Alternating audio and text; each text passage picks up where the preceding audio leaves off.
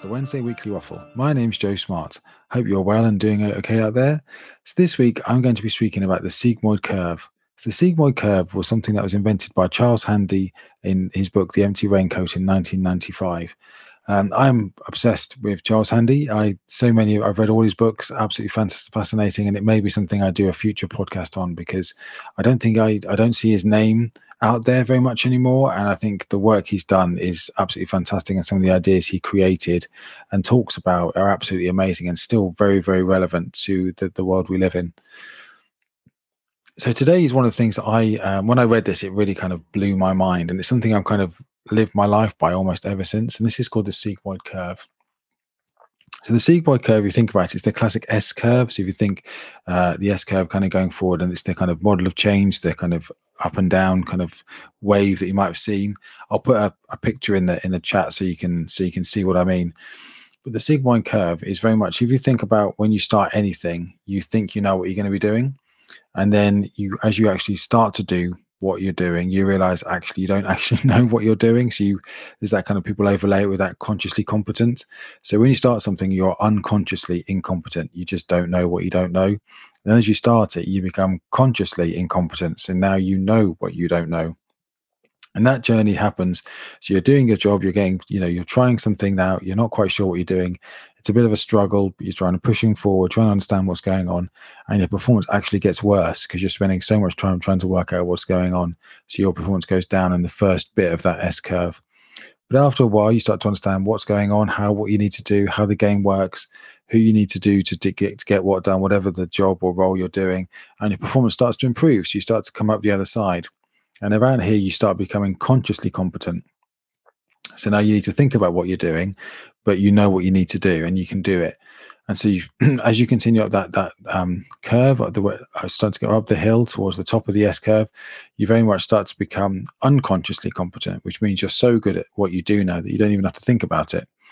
But because of that, that's where things like becoming a bit more laid back, maybe not being so focused, not pushing as hard, maybe becoming a bit lazy. And what happens there is as you reach the very top of your curves, your performance is the best it can be. You start to lose interest a little bit. And because of that, your eyes off the ball, you're not really pushing anymore, you're not really developing yourself. You can start to your performance starts to tip over the top and actually gets to get worse again. And so you can get worse and worse and worse without you really noticing, because you're just doing what you've always done until things start to go wrong. So, if you're in a business, the business starts to falter, or if you're in a workplace that, you're starting to get requests from people to understand why things aren't happening, why your performance isn't what it was. And it takes that kind of start again to move it forward. So if that's kind of how people tend to go, and I've seen this mapped to things like companies, stock markets, empires, even when you look at the old British Empire or the Roman Empire and others, very much that you start, they form, they get better and better and better, they reach their peak, and then they gradually decline and disappear. So if that's how things happen, how do we avoid that? If that's sort of the nice part of life, how do we make sure that doesn't happen to us in what we're doing? And one of the things that Charles Handy talks about is this Sigmoid curve. So if you go back to the S curve in your mind's eye, as you start to come out of that bend down the bottom, so as you're becoming consciously competent, so you know what you're starting to do, he says what you should do next is start your next curve right then. So as soon as you're becoming consciously competent and you know what you're doing, you still need to think about it, you're still developing, but you haven't got to that point where you're sort of peaking at what you're doing, start your next curve. And what that means is that as you start your next curve, your performance will immediately get worse. You'll become unconsciously incompetent again. You'll go through the whole change thing. But as you come down from the first curve, you'll jump seamlessly to the second curve. And therefore, you can continue to evolve and move forward. And he talks about how by doing this, you can really sort of make sure that you're always exploring the new things, and the space that's kind of created as you become unconsciously competent on something. So you become so good at something, it doesn't really require much more effort anymore. You can still foster that innovation and that drive into the next thing, which will pay dividends kind of going forward.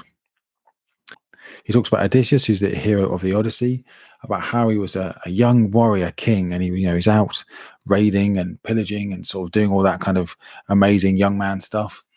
but he enjoyed it so much, and he didn't really want to come back and become the king he knew he had to be and rule his kingdom and become a statesman and that kinds of things. So he spent 20 years wandering back from Troy, going on all kinds of adventures, until finally he got back. And he was a failed commander. He was in rags, and his kingdom was an absolute mess. And it's the story of the man who just didn't want to grow up. And I think we can all, we've read stories, we've seen people who sort of hang on too long to a good thing.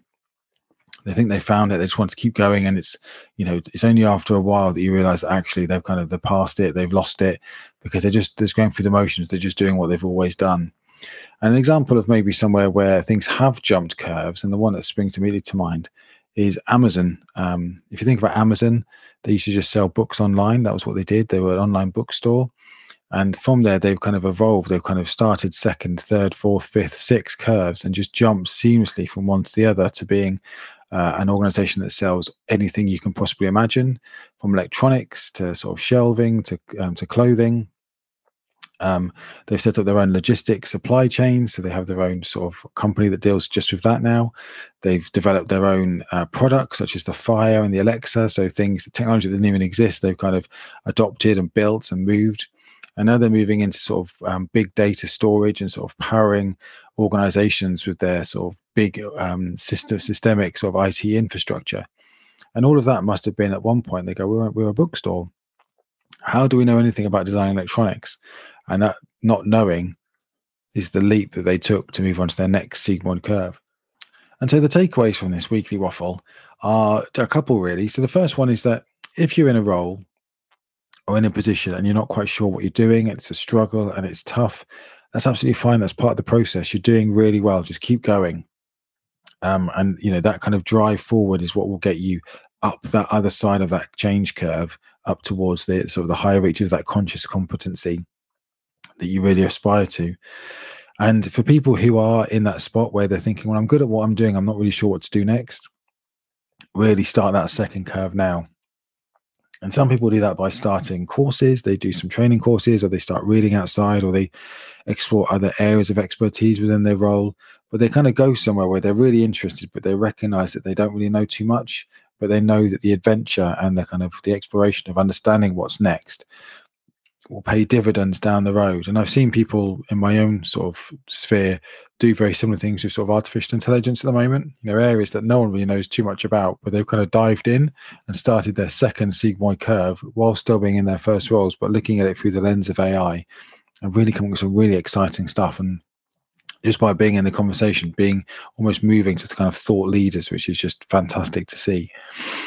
So the takeaway really is that if you're feeling comfortable in a role and you're not quite sure what to do next, start your second curve. If you're finding things tricky and you're really pushing forward, don't worry. That's part of the process. You're doing really, really well. And if you are at that stage where you're feeling a bit bored, a bit lazy, not quite sure, you're so in your comfort zone that it's almost uncomfortable, then really start thinking about how you move back into that area of unknowing, of exploration, of excitement, and really get ready to start your second Sigmoid curve. Because the worst that happens is that the curve doesn't work and it just goes back to where it was. But the best that could happen is you might be developing your next step now that you can just step into kind of going forward. So that's the weekly waffle this week. I hope you have a good week. I'd love to hear, as always, your feedback on the Sigmoid curve or any questions about Charles Handy. But otherwise, have a great week and I'll see you soon. Take care. Bye.